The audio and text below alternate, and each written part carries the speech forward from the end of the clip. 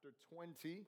And as you do that, our core kids are dismissed to their class or classes.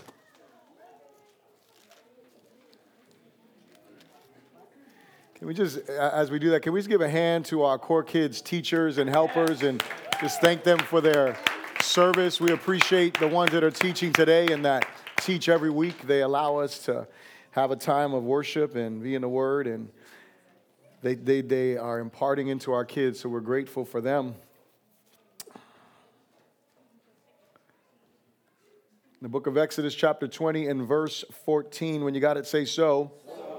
It says, "You shall not commit adultery." Father, thank you for your word that is true. Thank you for your word that sets us free. And thank you for your word that you have given us, Lord. Thank you for the privilege that we have to be in your presence, to be in your word. We thank you because you have given us the opportunity, Lord, to come into your house today to worship your name. And so as we've done that with our songs, as we've done that and every other thing we've done in this service, we pray that we would also do that with our minds and our hearts now as we are attentive to your word.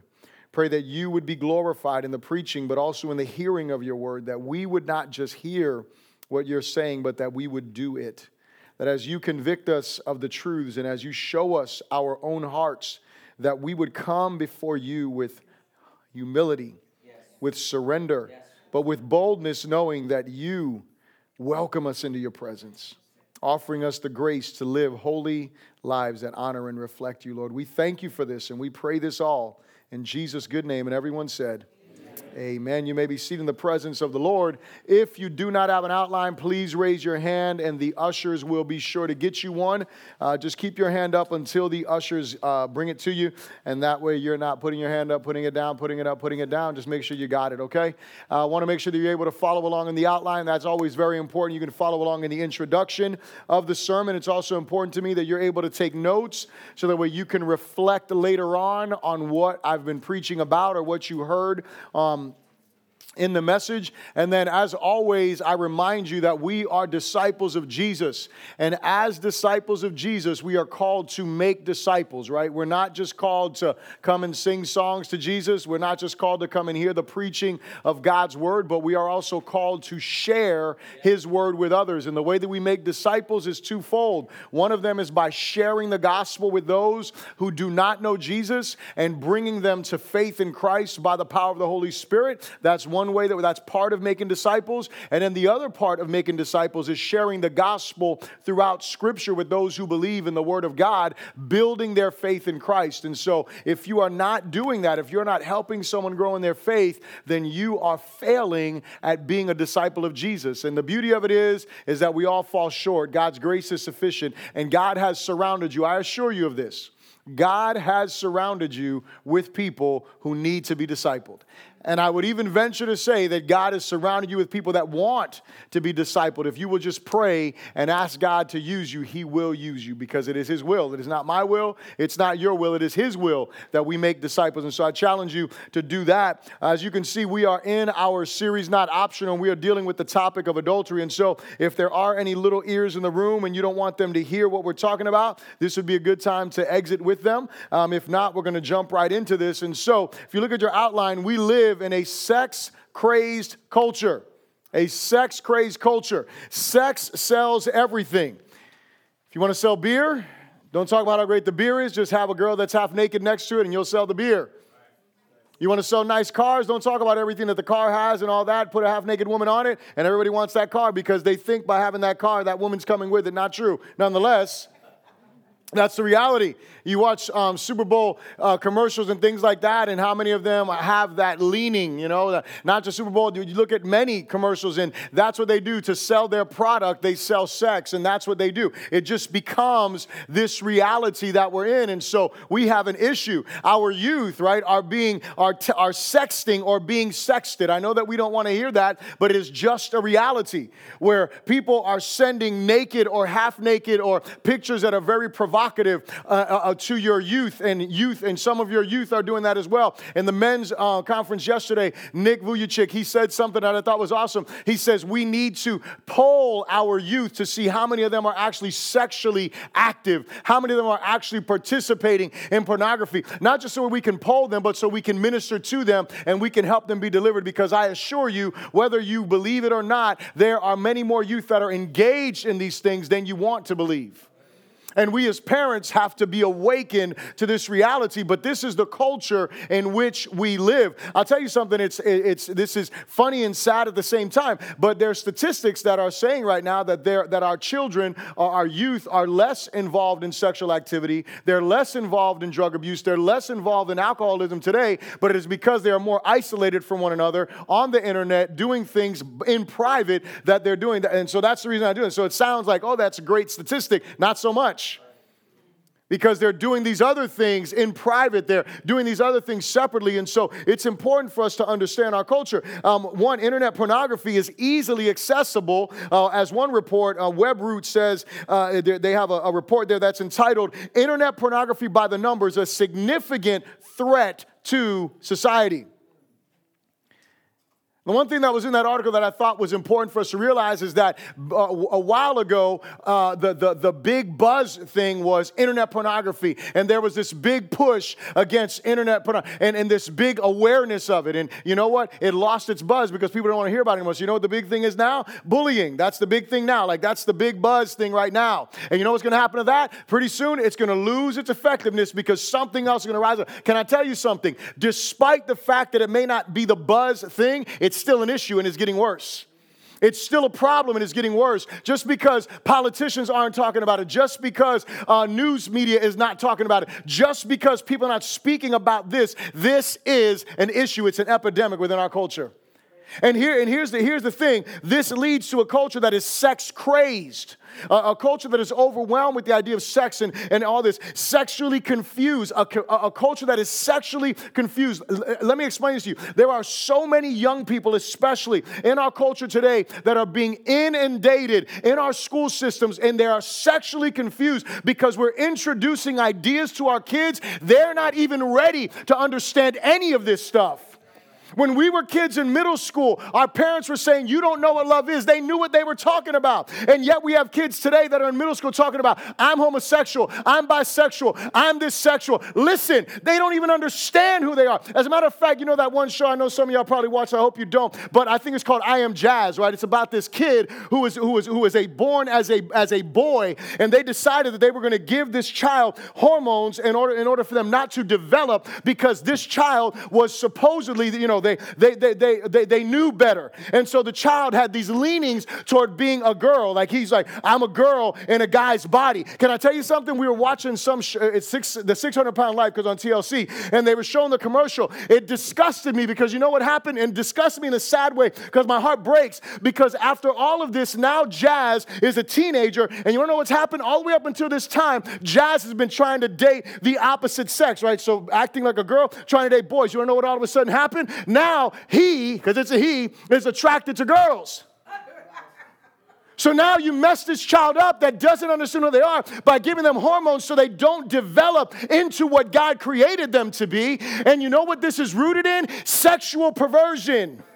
It is rooted in this command, thou shalt not commit adultery. That is where this is rooted in. And so the point is, here is the deal. The reality is that we need to stick to what the scriptures say. And this is why this becomes so important to us. It becomes a sex-crazed culture that is sexually confused and then sexually perverted. You look at all of the sex trafficking and these things, all of this stuff that we see in our culture is rooted in what? A lack of God's perspective on sexuality.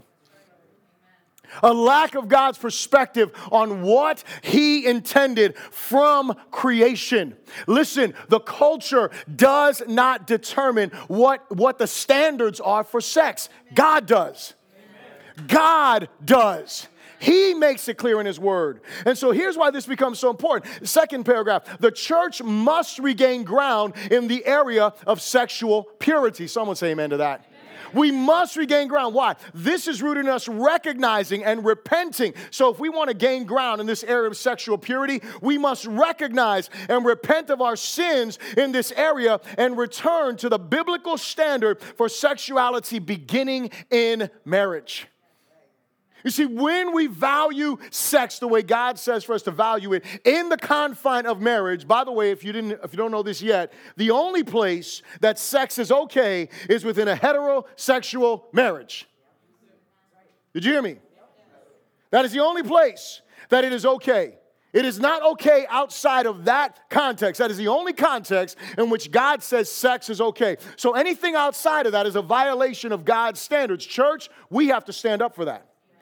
We have to stand up for that truth in a culture that says, no, you're wrong, because this, I don't care what the culture says, this is what the Bible says. Now, this is why I said the church need to do this, because I have some statistics I want you to look at with me. But according to data taken from internet users who took part in the General Social Survey for the year 2000, listen to this, regular church attenders are 26% less likely to look at porn than non-attenders. That's a good statistic, right?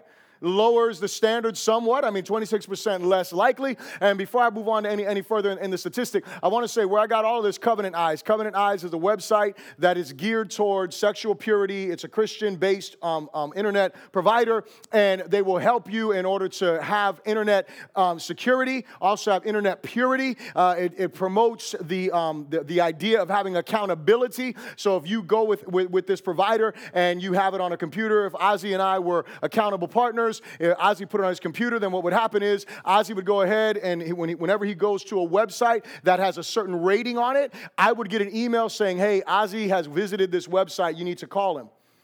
You need to reach out to him. Parents, you need to have this on your computers or something like it. You need to have this on your kids' stuff. And I know you'll be like, I don't want to, listen, you better go that route. Because here's the reality. The reality is you get one shot at this. And we're going to see some other statistics later on. But the truth of the matter is, you know what? I want my son, Josiah, I want to get an email that says Josiah visited a website before he gets all crazy. Are you here? I want to know that. I want to know Alexis visited a website that was inappropriate. I want to know that, right? Because the reality is that our kids are going places and we are completely blinded to this stuff. And so anyway, all these statistics are taken from a report of the effects of internet pornography. But here's what it says. So 26% less likely. That was a good one. Now look at the second part of that. But those self-identified as fundamentalists. How many of y'all know what a fundamentalist is? Raise your hand if you know. Raise your hand if you're not sure. Okay, that's a lot of us. So what a fundamentalist is someone who says, I take the Bible, in general, when we're talking about Christians, I take the Bible literally. So when God says no, he means no. He's not joking. There's no figurative speech. God means no. He means no. When God says yes, he means yes. So when God says, thou shalt not commit adultery, a fundamentalist would believe God means that. All right, got that? That's what a fundamentalist is. That's what they do. Now look at this statistic. Are 91% more likely to look at porn. I thought it was a typo or something like that. I want you to know I copy and pasted that from the report. It's not a typo. They are 91% more likely to look at porn. Why is that? Because you can be a fundamentalist legalist. You can tell people what they're supposed to do, but the Spirit of God has not changed your heart. That is what Jesus dealt with when he was talking about the Pharisees. They were the fundamentalists of their days. And Jesus told his disciples what? Your righteousness must supersede the righteousness of the Pharisees. In other words, you were not supposed to just preach the truth. You were supposed to be living the truth. And there's a problem within the church because this is what this stat says. Let's continue on. In 2003, 34% of female readers of today's Christian Woman's online newsletter admitted to intentionally accessing internet porn. 34% females, not males. See, back in the day, it was just us guys. It wasn't true. We just didn't know. Right? The reality is women are right in here just as long with men. There may be less amount of women because that becomes a reality, but nonetheless, it's not just men. It's the church that has these issues. Let's continue on. And so according to a survey conducted by the Barna Group in the U.S. in 2014, 64% of self-identified Christian men and 15% of self-identified Christian women view view pornography at least once a month, compared to 65% of non-Christian men. So we are 1% less than non-Christian men, and 30% of non-Christian women. So that's like half of the amount of Christian women. But the bottom line is that we have a problem in the church. We have a problem in the body of Christ. There is a crisis that is going on when it comes to pornography. And now that it is so easily accessible, this becomes a greater issue. This becomes a greater problem. And when we deal with topics like this, it becomes uncomfortable. And that's okay, because God's grace is sufficient for us in these moments where we can recognize, you know what, there's an issue in the church, but God's grace is able to get us out of this. God's grace is able to deal with us. And so the last paragraph here, Satan has found ground in the church. Would you say amen to that? Based on these stats alone, Satan has found ground in the church, and we must rise against the wiles of the wicked one as he seeks to hinder us from being a light and a source of hope and deliverance to our culture. Please understand this. The goal of the enemy is to hinder us from being the light we're supposed to be. It's to hinder us from being the source of hope we're supposed to be. Listen, nobody should be bound to any powers of sexuality that are not from God. Are you here? No one should be bound in any type of lust, in any type of immorality. No one should be bound by that. The gospel is able to free us. But here's what happens. Our authority to influence our culture greatly reduces when we are not sanctified in our sexuality. When we are not sanctified in our sexuality, our ability to influence the culture, the authority we have, becomes diminished. Why is that? Because one of two things happens. If I am not sanctified in the area of sexuality, I either become A, this fundamentalist that is preaching to you from hypocrisy, or B, what happens? I become a person who is embarrassed, who is ashamed of what I'm falling into, so I'm never going to talk to you about it. So it's either A, I'm over here as a hypocrite, and I'm not going to, and when I speak, I offend God because, man, this guy's a hypocrite. There's a lack of authority and power that comes through that communication. Or I'm on the other side of the spectrum over here where I am shameful, I am embarrassed, I am walking in condemnation, and I'm not going to talk to you about your sexuality when I know what I'm doing in secret. And what the enemy wants to do is silence us in this area. Well, here's a big idea I have for you today. Faithfulness in marriage is foundational to sexual purity in our culture. Faithfulness in marriage is foundational to sexual purity in our culture. Now, here's what I want you to understand. What I want you to understand is that when we looked at the commands, right, we go through the commandments and we get to those horizontal commands that are there, right? We look at the horizontal. The first one that we have is what? To honor your father and mother. That was the first one that's horizontal. What did I say? That God begins to deal with the home. Because in the home is where discipleship is supposed to be taking place. In the home is where values are supposed to be built. In the home is where we are supposed to come to understand the will of God. We're supposed to come to know God. And so what does he do in the area of sexuality? In the area of sexuality, for us to influence our culture, he starts with marriage. And he talks about how we are supposed to be in marriage, because that is supposed to influence the culture as far as how we view and how we deal with the topic of sex. So the first thing I'll ask you to repeat after me is this: say, we must grasp the sacredness of sex within marriage. We must grasp the sacredness of sex within marriage. And so God comes, and look at the command with me, verse 14. He says, you shall not commit adultery. And so what does he do? He makes it crystal clear that among his kingdom people, that adultery is unacceptable. And so outside of that kingdom people, meaning all the cultures that were surrounding the children of Israel, obviously adultery was something that was normative, something that was happening within those cultures, within those people's ideologies and beliefs. And when God is separating his people, he says, listen, you must not commit adultery. My people are supposed to look different. My people are supposed to be monogamous. My people are supposed to be in a relationship with one person, and they're not supposed to go outside of their marriage for satisfaction, nor are they supposed to bring anyone into their marriage or anything into their marriage for satisfaction, but they are supposed to walk in this way before me as a representative of what my standards are. That's what he calls them to do. And so he gives him this, and what I want you to notice is this, is that when you deal with this topic of adultery, he is specifically speaking about marriage when he's talking about sex. He's not talking about, this command doesn't lean over and talk about fornication. This command doesn't lean over and talk about other things. But can I tell you something? When you look at all of the counsel of Scripture, all of Scripture talks about those things.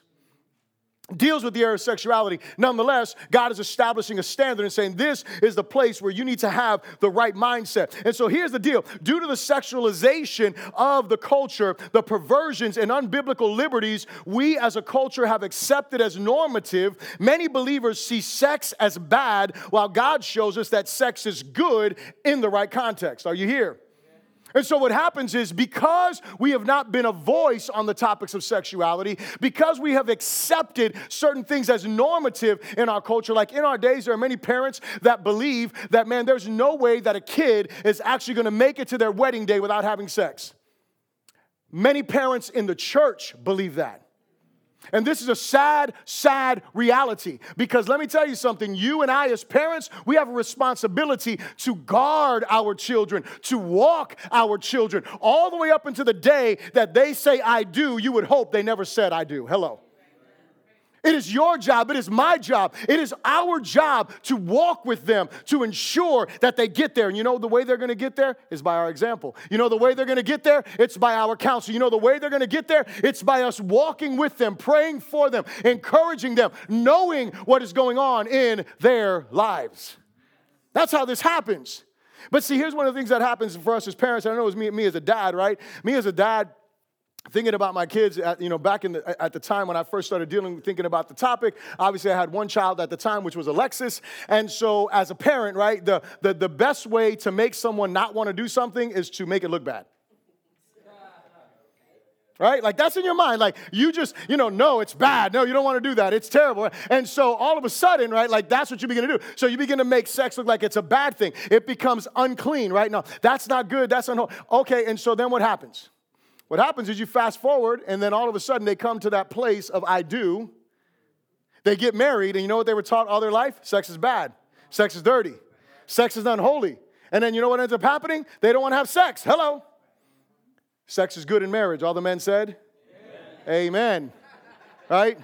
In marriage, it's good. It should be often. It should be pleasurable. But here's the thing. The thing is that we have this idea, and so I love it. I can't remember the name of the book. I didn't look it up, but it's a book that speaks on this topic of having the conversations, not one conversation, but continual conversations about sex with your kids. That does not mean you sit down every day and have a conversation about sex. What it means is that you are prepared to have conversations ongoing. And you know what? At one point, it's informative conversations, meaning that you are educating your child on what sex is really about from a biblical perspective, from a biblical standard, letting them know, listen, this is good in the context of marriage, because you know what's going to happen? Their little teenage friends that are having sex outside of marriage, they're going to start talking about how good it is, and all of a sudden you're a liar.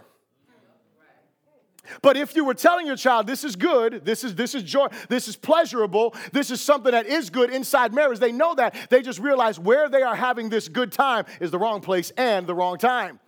But then what happens is it's not just informative, it is also where now it's a place of accountability. Now you're having conversations. Okay, you already know the deal. You already have the birds and the bees. You understand all of that. So where are you at in your relation to sex? What are you thinking about? What are you going through? Yeah, have those conversations. I know they're uncomfortable. I know we don't want to have those conversations, but you need to have those conversations, because if not, your child will be over here having sex outside of marriage. And you know what? You can look at yourself and say, man, I'm the one that messed up on that.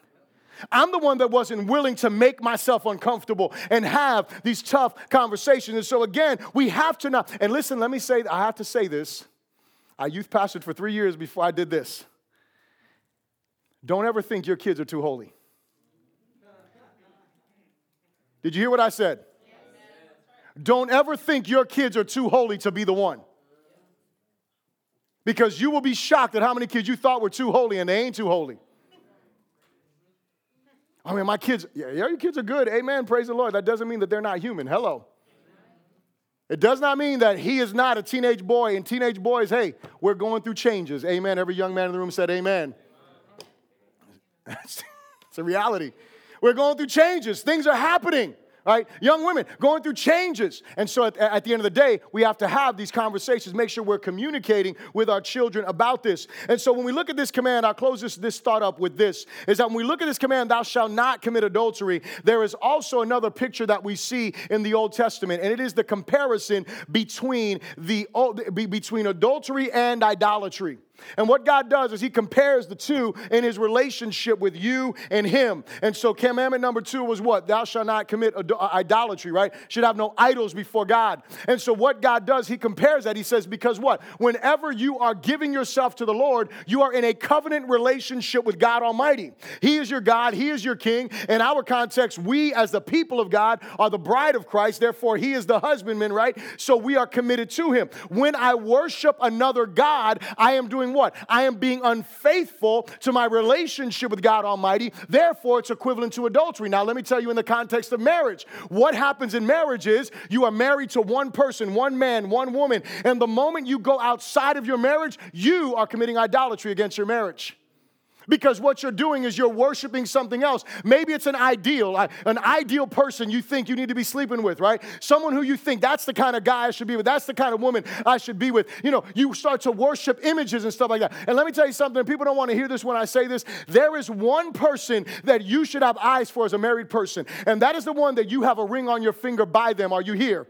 And so what that means is there are many of us, we like to watch shows and we have these celebrity crushes and all that kind of stuff. And we think it's cute because he's this and he's that, or she's this and she's that. Let me tell you something. That is dangerous in your marriage because you're allowing your eyes, and we're going to talk about this in a moment, you're allowing your eyes to wander toward another man or another woman, and they don't deserve that. And you are opening yourself up to a place of adultery because you know what? Many people, I've had plenty of conversations, many people are sleeping with their spouse thinking about.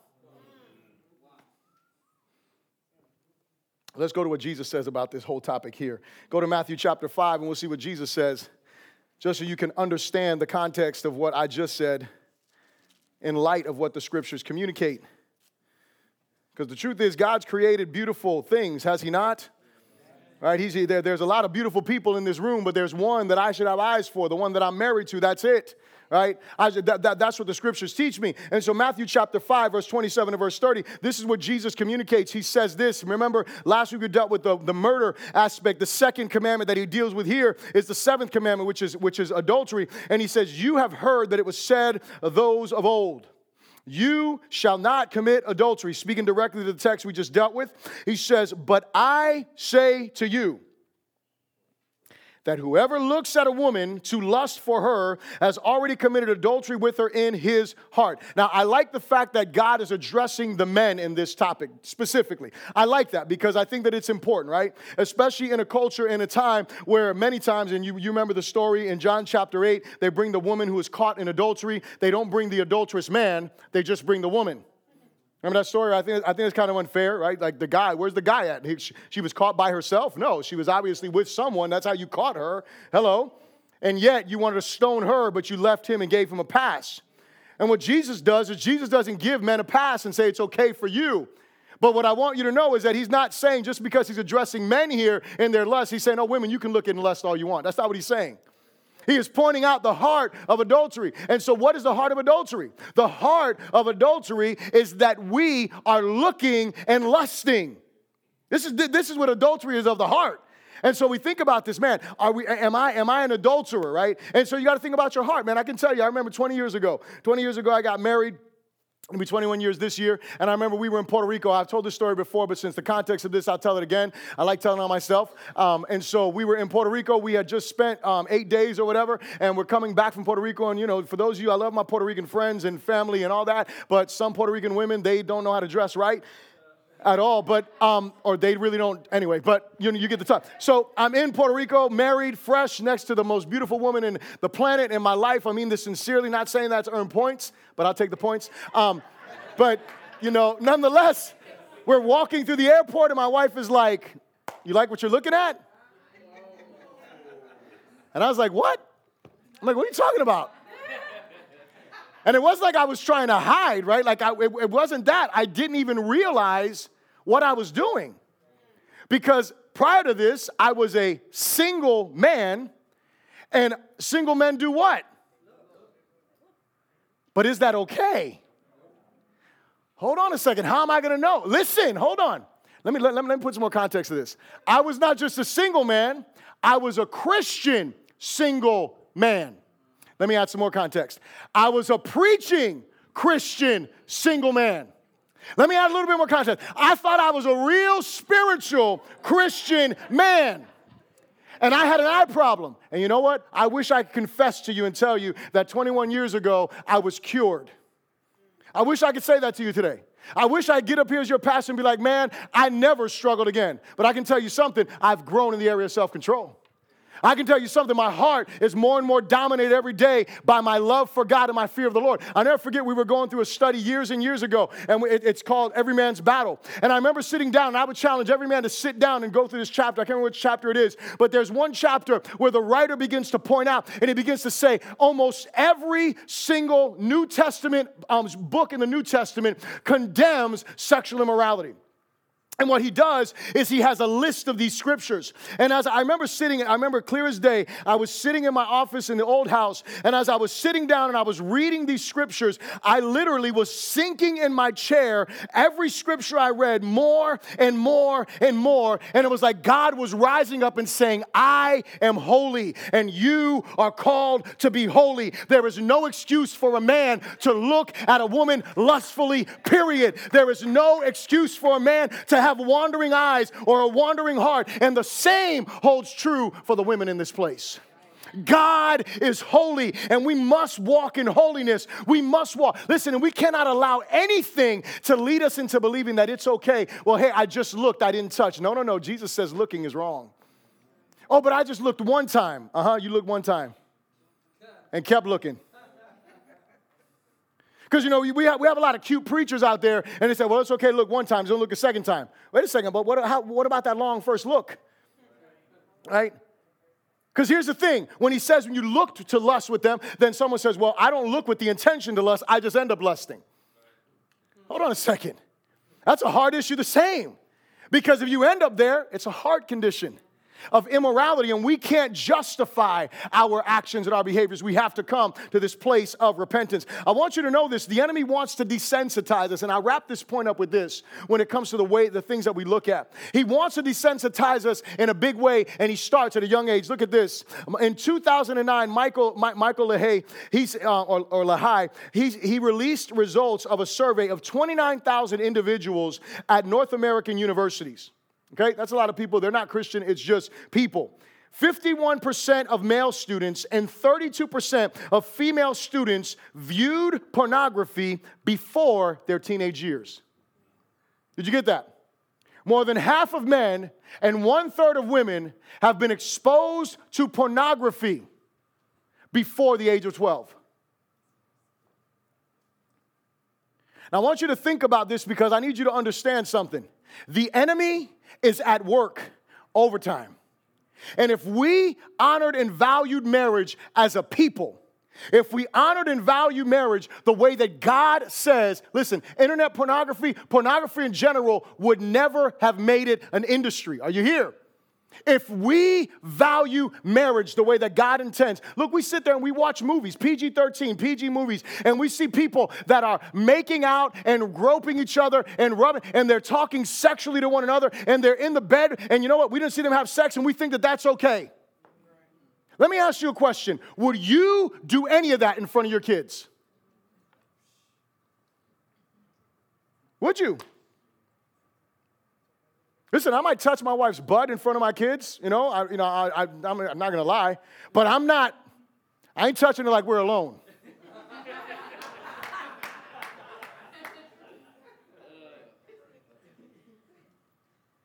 Look, my daughter's right there. She can tell you, I'm an affectionate guy. Like, I love to hug and rub and kiss and all that kind of stuff. That's who I am. But there's a line. There has to be a line. And you know what? If we would draw those lines, man, pornography would never make it where it has. It's just a reality for us to think about. The third thing, we're running out of time. Turn with me to the book of Hebrews 13. Hebrews 13, verse 4. Look what it says. It says, marriage is honorable among all, and the bed undefiled. But fornicators and adulterers, God will judge. That's pretty clear, is it not? The marriage bed is honorable among all and undefiled. But fornicators and adulterers, they will be judged. God will judge them. Turn to Revelation chapter 21, verse 8. Revelation 21, verse 8, it says this. It says, this is speaking of the judgment of God, the judgment that people will experience. But the cowardly, unbelieving, abominable, murderers, sexually immoral, sorcerers, idolaters, and all liars shall have their part in the lake which burns with fire and brimstone, which is the second death. Period. There's no question. If you are an adulterer, which we all fall short in this area, if we are, then this is the judgment that waits for us. Now turn to this last scripture, 1 Corinthians chapter 6.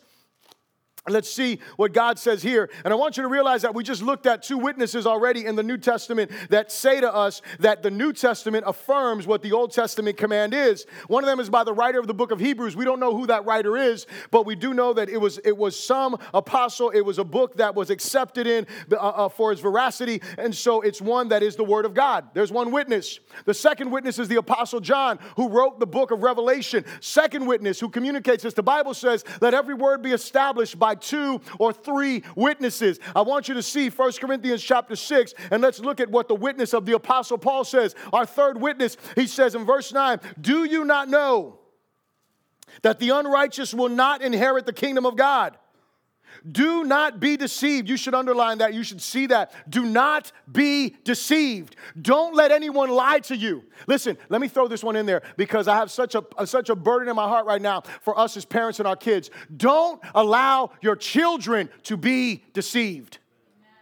Don't sit idle by and let your kids think that their behavior that is sexually impure is okay, because it is not.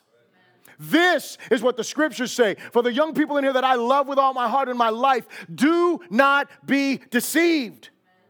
Jesus is speaking to us through the Word of God. The Spirit of God is saying to us, do not be deceived. Neither fornicators, those are those who have sex outside of marriage, before marriage, nor idolaters, we know what those are, nor adulterers, those who have sex outside of their marriages, nor homosexuals. We know what those are, do we not? Those are those who say that they love the same sex. Nor do sodomites, and I have to be graphic here. Sodomites is speaking of anal sex. And so he's saying those that are there. So anybody who engages in this is what he's talking about. He says, no thieves, nor covetous, nor drunkards, nor revilers, nor extortioners will inherit the kingdom of God. Period.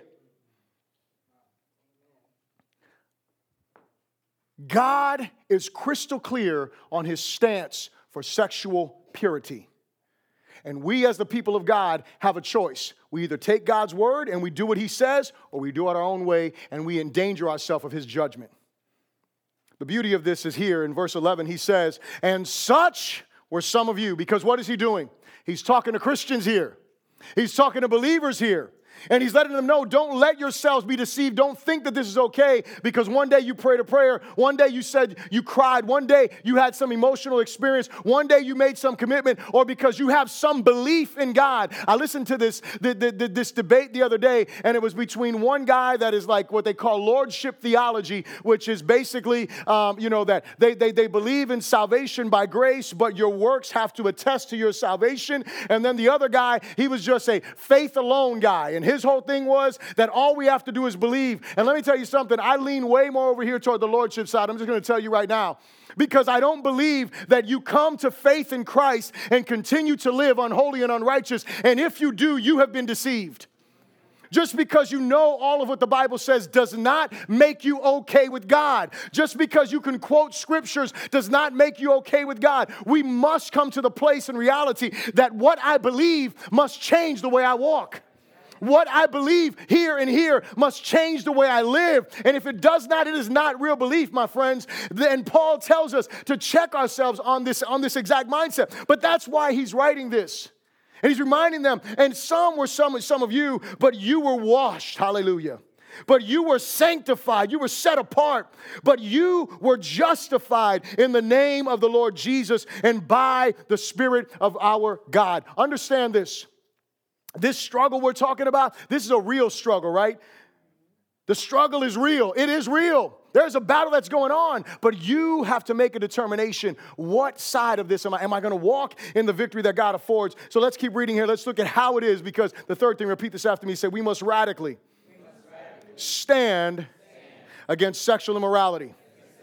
We must radically stand against sexual immorality. In the portion of scripture that we read there with Jesus, at the end of that, I didn't read it through, but he said, if your eye causes you to sin, pluck it out.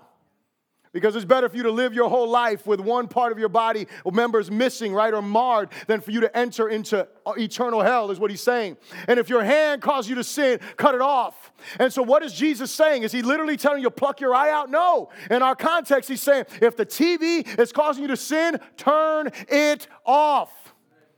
Disconnect the internet or disconnect the cable. Do what you have to do. Get all kind of systems set up so that way you don't fall into sin visually. If your hand causes you to sin, if your behaviors cause you to sin, set up parameters in your life so you don't fall into sin. But we must be radical in our stance against sin. We have to be.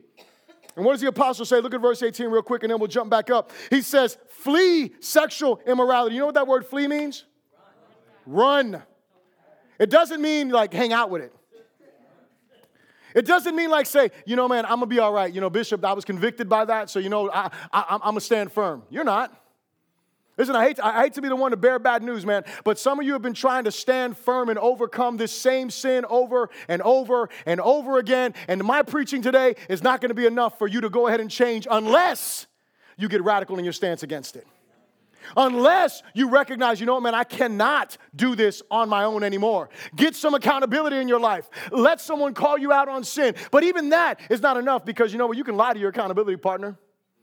Are you here? You can lie to that person. As a matter of fact, I told you about Covenant Eyes. Well, if you have an iPhone, you can get around Covenant Eyes. You know why? Because you can use Safari app and it's not running in the background. If you have an Android, you're out of luck. Hello. Because Android runs it right in the background. But if you have an iPhone, you don't have to use that app. So you go on your phone and you can look at stuff and do stuff there. But here's the deal. The bottom line is we have got to get radical in our stance. And so Paul says, flee from sexual immorality. But how is it that we get radical? Well, first of all, we trust the gospel. We recognize our sinfulness. We recognize what Jesus did. We recognize that because of him, we have been washed. Recognize your new identity in him. Recognize that you have been washed. Recognize your purpose. You have been sanctified. You have been set apart for a purpose. Recognize those things. And then walk in what? Walk in your justification. Walk in that new identity. Walk in the power of the Spirit of God. And so let's read this through 12 through 20 and then we'll wrap it up. He said, all things are lawful for me, but all things are not helpful. Hello, somebody. In other words, you can do whatever you want is what he's saying, but not everything's helpful. All things are lawful for me, but I will not be brought under the power of any.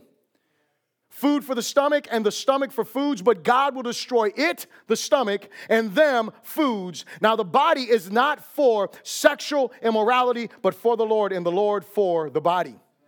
And God both raised up the Lord and will also raise us up in his power. The first thing we got to do to be radical is we got to consider what God has done. We got to consider the grace of God, the power of God that God offers us through his son. The second thing that he goes on to say in verse 15, he says, do you not know that your bodies are members of Christ? Do you hear this?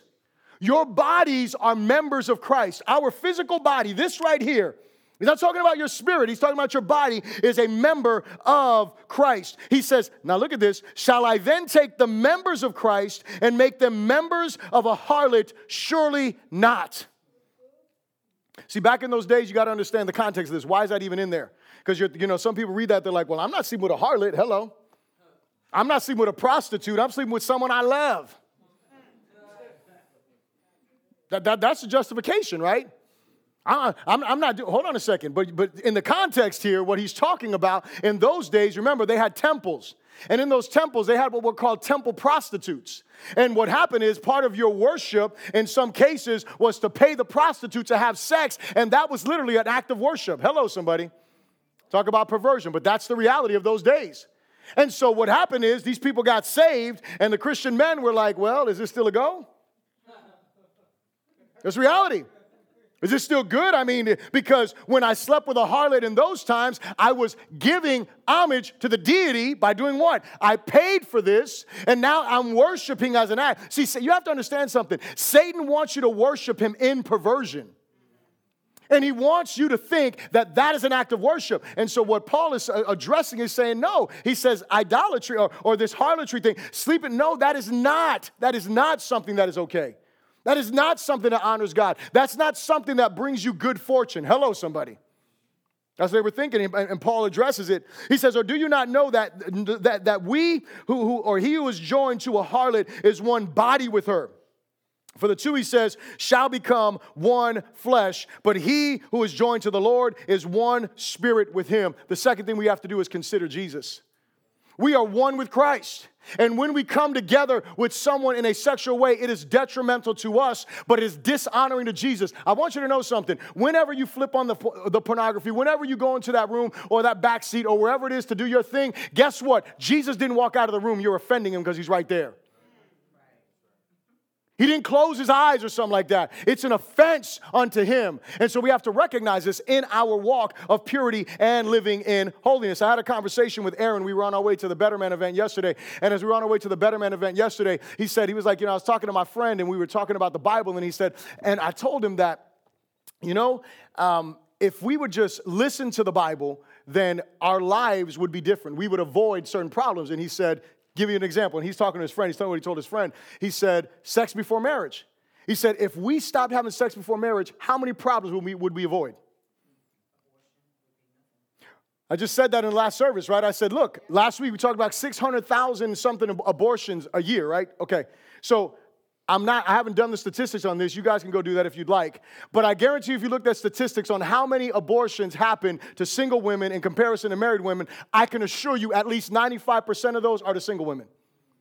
So what does that mean? That means that we would deal with a lot of issues. Not to mention all the other reciprocal stuff like child support, broken families, all of this other stuff that we see. It's all because of what? Because we violate God's standards. It's amazing. God doesn't want us to suffer, but we want to. Because we want 30 seconds of pleasure and then we have all kind of strife. Just saying, that's just a reality. So the first thing we consider God. The second thing, we consider Jesus. And then verse 18, it says, flee sexual immorality. Every sin, listen to this now, every sin that a man does is outside the body. But he who commits sexual immorality sins against his own body. We sin against our body when we do this. Or do you not know that your body is the temple of the Holy Spirit who is in you, whom you have from God, and you are not your own, for you were bought at a price. Therefore, glorify God in your body. Amen. Consider God the Father. Consider him. He created you with purpose. Consider Jesus. He died so you could be saved from your sin, so you could be reconciled to your purpose. And consider the Spirit of God who is at work in you, who is dwelling in you, and who is there to empower you to live holy according to his standards. And again, I want to point this out. Don't just think about someone sleeping with a harlot because you're like, I'm not sleeping with a harlot or I'm not having sex. Think about those lustful thoughts. Think about those thoughts you allow to engage in your mind and in your heart. Those things that condemn you before God. And as you're sitting there, you sense that you know that you are guilty before a holy God in this area. And so here is the question that I have in closing. Are you committed to glorifying God in the area of sexual purity? Are you committed to glorifying God in the area of sexual purity? Look, I don't know what it is that you were convicted of as I preached. I don't know what it is that the Spirit of the Lord was dealing with you on. I don't know if you struggle with internet pornography. I don't know if you struggle with lust just on a large level. I don't know if you're actually committing the act of adultery or you're committing fornication. I don't know what it is that you are doing. But whatever it is that is dishonoring God, the question is this: are you committed to glorifying God in this area? Because if you are, then you know what you'll do? You'll repent before God today. If you are, you will call upon the Lord and you will say, God, forgive me for living unrighteously. Forgive me for accepting my standards or the world's standards over your standards. That is what you will do today. And so I ask you to stand up to your feet with me and let's pray together. God, we come to you. We humble our hearts in your presence. And we acknowledge, dear God, that you truly are holy. that you truly are righteous, that you truly are pure, and that your standards are higher than ours. And so we want to live up to those standards. We don't want to live beneath those standards. And we acknowledge in this place, Lord God, whatever the struggle is, whatever the battle is, Lord God, with the area of sexuality, maybe we're being pressured, maybe we're being tempted, whatever is going on today, we submit those things to you. God, I come against the spirit of whoredoms that has so attacked this nation. Lord God, I come against the spirit of perversion that has so attacked this nation and found a way to infiltrate the church. God, I come against the demonic forces of the enemy in the lives of my brothers and my sisters, and I pray for the power of your Holy Spirit to be upon them. I pray for purity of heart, for purity of mind. I pray for the singles in this place, Lord God, that this may be an even greater battle for them. Those who are unmarried, Spirit of God, give them the grace to stand firm in purity and holiness, and let them be a light that shines in the midst of a dark world. For us that are married, Lord God, let our eyes be solely for our spouse. Let our hearts be solely for our spouse. Forgive us for compromise, Lord God. Purify us and cleanse us, oh God, that we may honor you with our bodies. God, we want to glorify you in all things. And so we pray, your kingdom come, your will be done on earth as it is in the heavens. In Jesus' great name. And everyone said, amen. Come on, give God a hand of praise. And as you do that, you can be seated. Pastor Aldo is going to, or Pastor Chad is going to make his way up here. But just two things.